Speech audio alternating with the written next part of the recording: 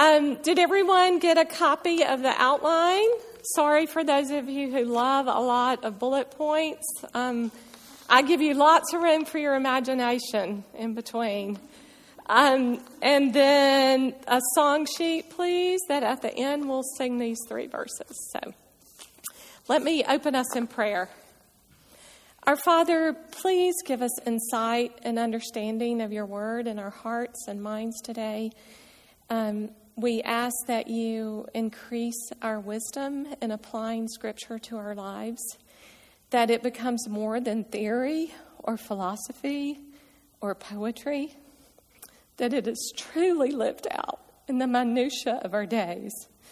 Please guide us into a deeper knowledge of who you are and how you would have us live. Thank you for the opportunity to come here in peace and comfort and warmth to study, and without fear of harm from oppressors. May we not take a day for granted in your presence. In Christ's name, amen. Woo, that caught me by surprise. My mother-in-law is in the hospital, and as I was helping her eat lunch on Saturday, she asked me what I was doing the rest of the day. And I told her, well, I'm preparing my lecture for Bible study. And she asked what the topic was. And I said, well, the chapter title is Marriage and Sexuality. She laughed and said, oh, are you an expert then?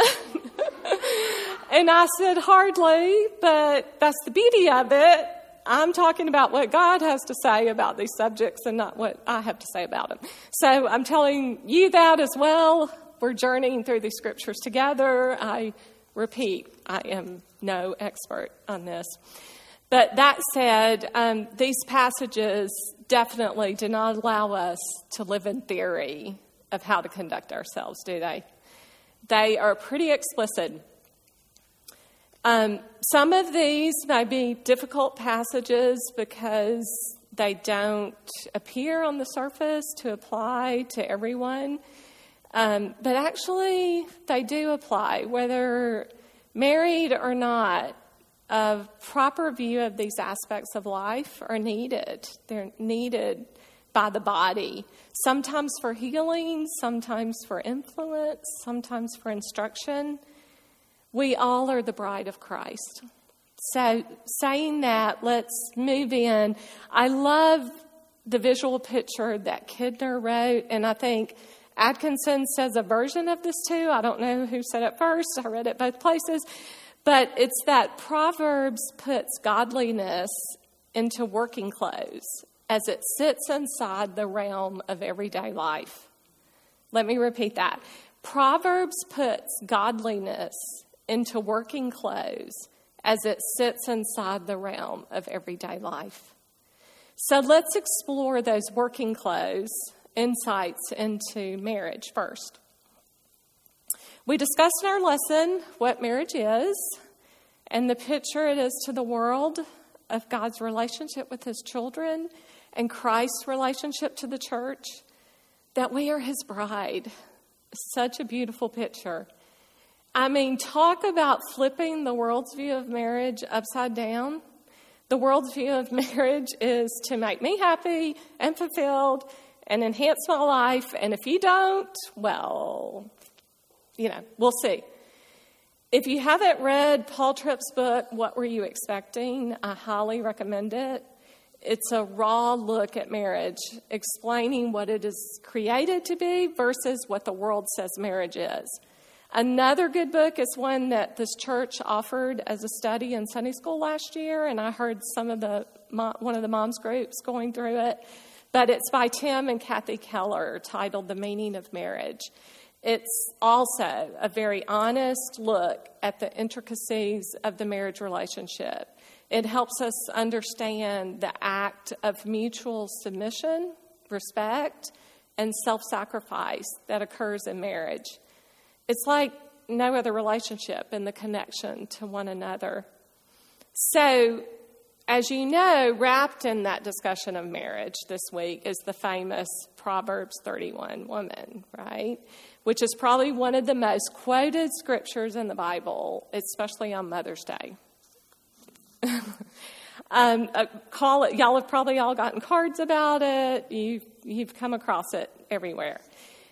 But one of the things, it's a beautiful poem, and you've probably heard that it's an acrostic. It's a style of writing where the first letter of each of the attributes is a letter of the Hebrew alphabet. So it's a great literary style for that.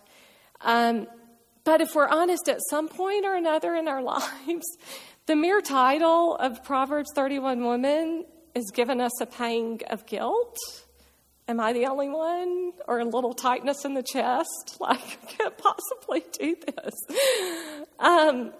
But no one can. No one can.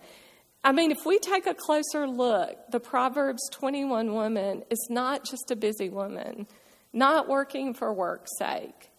When we just look at the list of things she's accomplishing, we're focusing on the activities more than her heart behind the activities. In essence, she is fulfilling what God has placed before her, which today the equivalent might be a poem like, she fills her minivan with snacks, drives her children to school on time while singing worship songs. She seeks out good deals to save her household money, then picks up the children and takes them to the ball games and piano lessons and cooks a nutritious meal for dinner. And after everyone has gone to bed, cleans the kitchen and prepares to do it all again the next day. No, that's not what it's about. We need to see that her heart is turned toward the Lord to do what He has placed before her to do. She is not idle, and she is turned toward caring for her household, the household the Lord has given her. But that will look very different for each one of us. We are not called to duplicate her task. And I have sat in sermons before that listed at other churches, not this, but list the task as a to-do list. That's where I get the pang of guilt and anxiety in the chest. But at the end of the day, we need to ask, have we increased our family's effectiveness for the Lord or hindered it? Not what task did I get accomplished today. It's so easy to misinterpret the Proverbs 31 woman as perfect. That's never Scripture's intention, that we can be perfect apart from Christ. God loves you just the way you are and has equipped you with all the grace and gifts you need to be exactly who He called you to be. And that is going to look different for you, different than the woman sitting next to you. We're called to effectiveness in the realm where we're planted, not perfection. And I think it's worthy of teaching to women in the church today to say, you are enough. You are enough in Christ. Let's help each other get off the treadmill of perfection, headed to nowhere, into the peaceful meadows of effectiveness, drinking of the deep waters, and having our souls restored. See her heart. And it piggybacks on our lesson last week with Alice speaking of the heart, the true heart. Now, on to our other part of our discussion for this week, sexuality. I love a quote from R.C. Sproul, and you have part of it on the outline, the entirety. I'm just going to read part of it. I think it's very applicable to what we're studying this week. The part that says we need to listen to the wisdom of God so that we can cut through the many distractions and confusions of modern life. Are there any louder voices, distractions, and confusions in modern life than the voices shouting about sex and sexuality in the world today? Well, maybe this last month, politics, but usually it's sex is the loudest. That's why it's $1 billion pornography industry. That's why the stats are showing 91.2, I think I read 91.5 men and 60.2%. Did I say? It's all percentages. 90.5 and 60, I'll send it to you later. But it's over 60% of women and men that participate in pornography or use pornography in some way. Congratulations, we're a majority now. I mean, we have got to talk about these things. It is a very loud voice out there. So, Proverbs doesn't tiptoe around it, and neither should we. Sex is one of the most powerful gifts the Lord gave marriage, but that's just it. It's for marriage. A unique thing happens when a husband and wife come together intimately. There's a recreation of the relationship each time.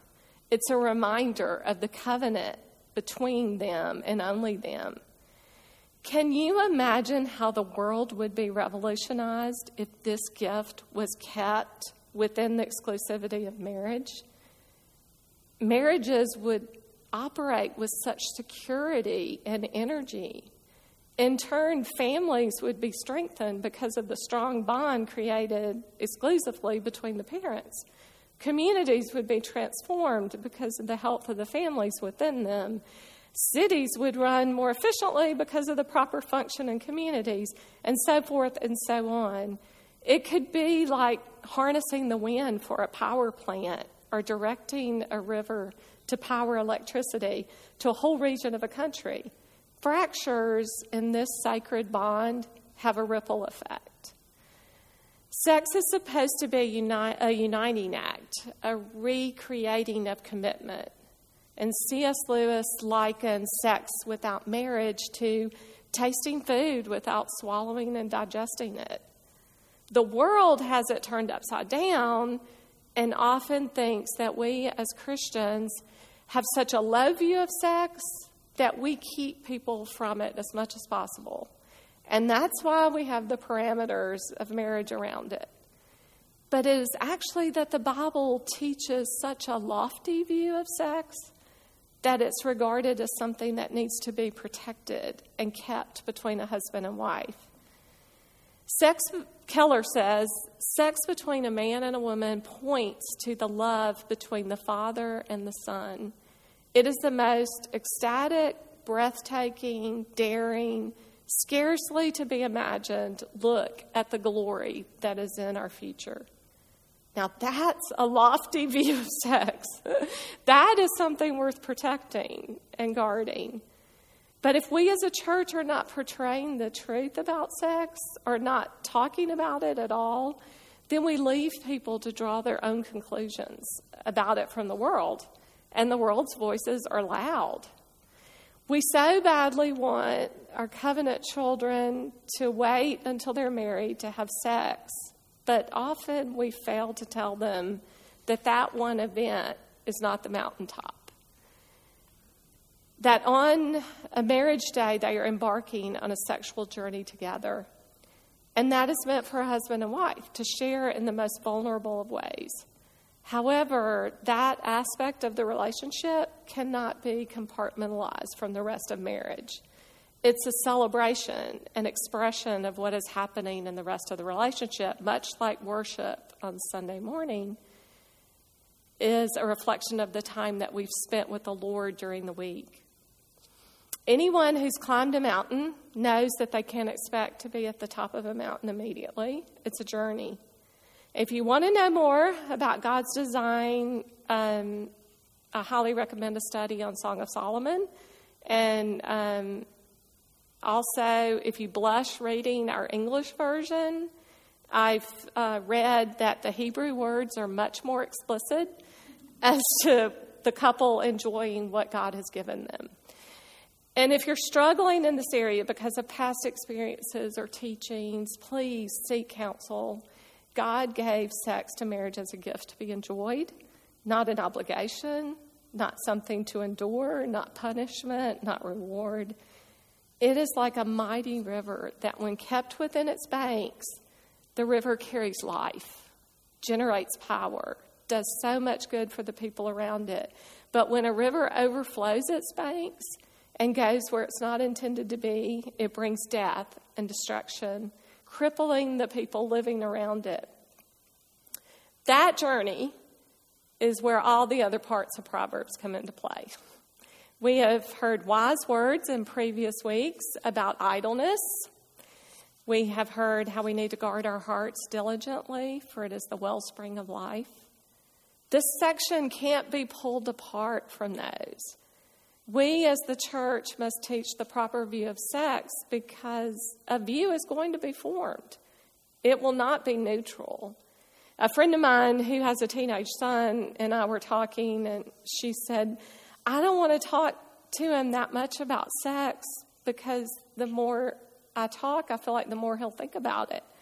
And then she kind of caught herself and laughed and said, I guess it doesn't work that way, does it? He's going to think about it no matter what. I need to make sure that he's thinking about it properly and in the proper perspective. And we want our children to have the correct information, to be exposed to that proper view, and give them the tools to navigate the power that is mentioned in Proverbs. And that's what the author is doing here. Giving right information for when, not if, temptation comes. When. We see the forbidden woman in several verses start with her smooth talk. The narrator can see that she looks so appealing to the young man, but in reality, she is a fool. She is the one who's reaching out to take what she wants with no regard for her future. No idea that her actions are folly, empty pleasures that will leave her decimated in the end. You may remember it was a few years ago that it was very popular for landscapers to add a folly into English style or cottage gardens. And a folly is a structure that looks like a building but has no purpose. It's hollow on the inside.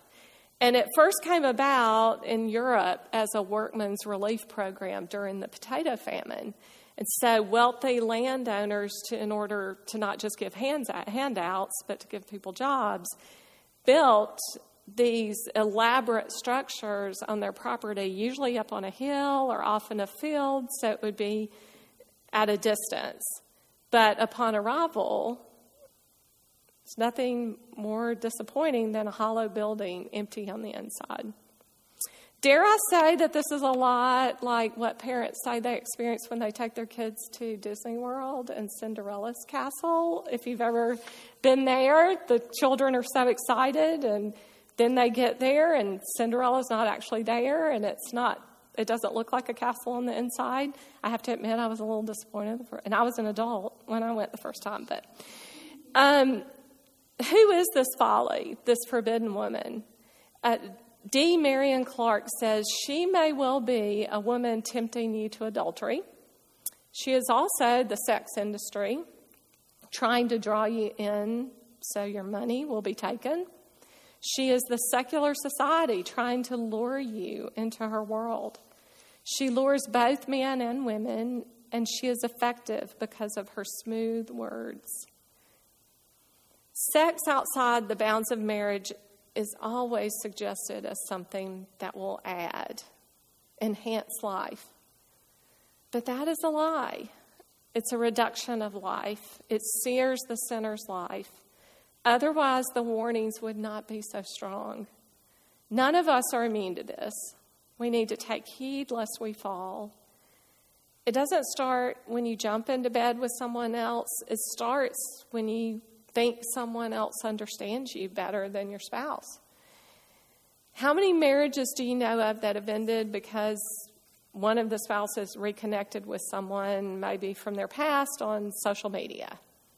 The brokenness that results because of going down that virtual street where the folly is calling to us is devastating. It often starts in our minds. That's the street. What lyrics are we putting in our brains, or shows or movies are we watching? What books are we reading? We think they are harmless, but they groove paths in our minds. They're ungodly, they're untrue, they're unwholesome. Are we free to watch and listen to them? Yes, all things are lawful. Scripture says all things are lawful, but not all things are helpful. The things that are helpful to you are holy, pure, gentle, kind, good, and full of wonderful rapport. Those are the paths to take. We can never think we're immune to temptation.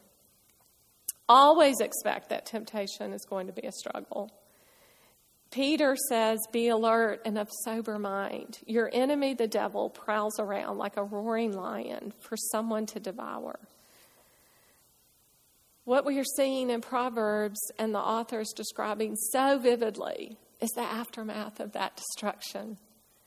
I grew up in a rural area, so it was a common occurrence for me, but I'm assuming that at some point all of you have seen the remains of an animal that's been attacked. A rotting carcass or a skull. It's not pretty. It's gruesome. And it causes you to flinch, plug your nose because of the stench, and distance yourself as fast as possible. That is what the author is giving the listener here in this picture. This very descriptive picture of where dancing with folly leads. As I'm reading about this woman, I get a visual image of almost every fairy tale movie I've ever seen. The beautiful temptress offering something delicious or easy or fun or sparkly. And once the tempted one partakes, the beautiful temptress starts to transform into a gnarled, hideous creature, delighting in the fact that they've gotten what they wanted. And that laugh, they always have that evil laugh over what they've done. They've drawn someone else into their darkness. No one wants to look back and see themselves in the verses in chapter 5, 11 through 14. Groaning when your flesh and body are consumed and saying, oh, how I hated discipline and my heart despised reproof. I did not listen to the voice of my teachers or incline my ear to my instructors. I am at the brink or utter ruin in the assembled congregation. Much of what we're studying involves decisions, wise or unwise, chasing wisdom or chasing folly. We can glean the importance of staying in God's Word because it is the source of life to us. It is wisdom. We can't possibly counter all that washes over us during the week with only a Bible study and a sermon. That is not enough to counter the very loud voices in the world. The author of Proverbs is talking about actual actions here, but Christ takes that one step further in Matthew 5:28, saying, but I say to you that anyone who looks at a woman or a man with lust has already committed adultery with her or him in their heart. So what does chasing wisdom look like in our lives?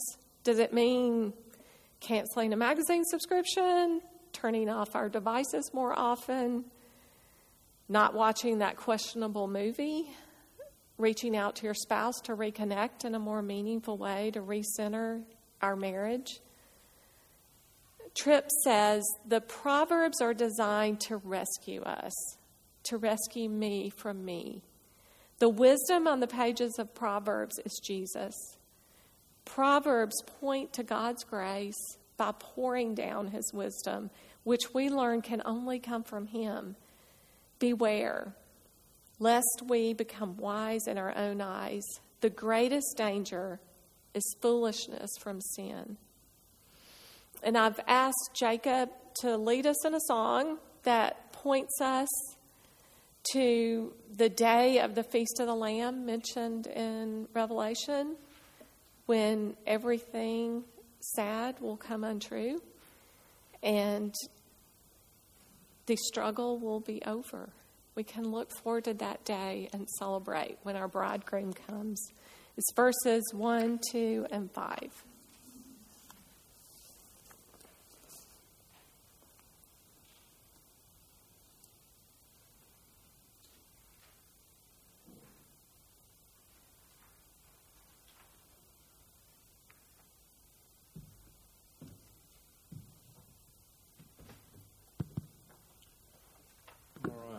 Stand, we can sing these verses a little bit better. Sands of time.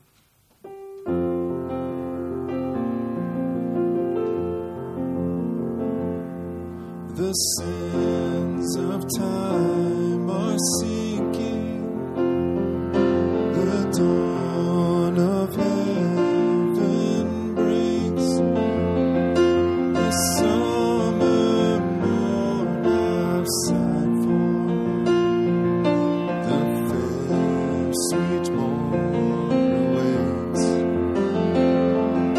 Dark, dark had been the midnight, the day spring is at hand, and glory, glory dwelleth in Emmanuel's land. O Christ, He is the fountain, the deep, sweet well of love. The streams on earth I've tasted, more deep I'll drink of. There too in ocean fullness, His mercy doth expand, and glory, glory dwelleth in Emmanuel's land. Last verse. The bride has not her garment, but her dear bridegroom's face. I will not gaze at glory, but on my King of grace, not to the crown He giveth, but on His blessed hand. The Lamb is on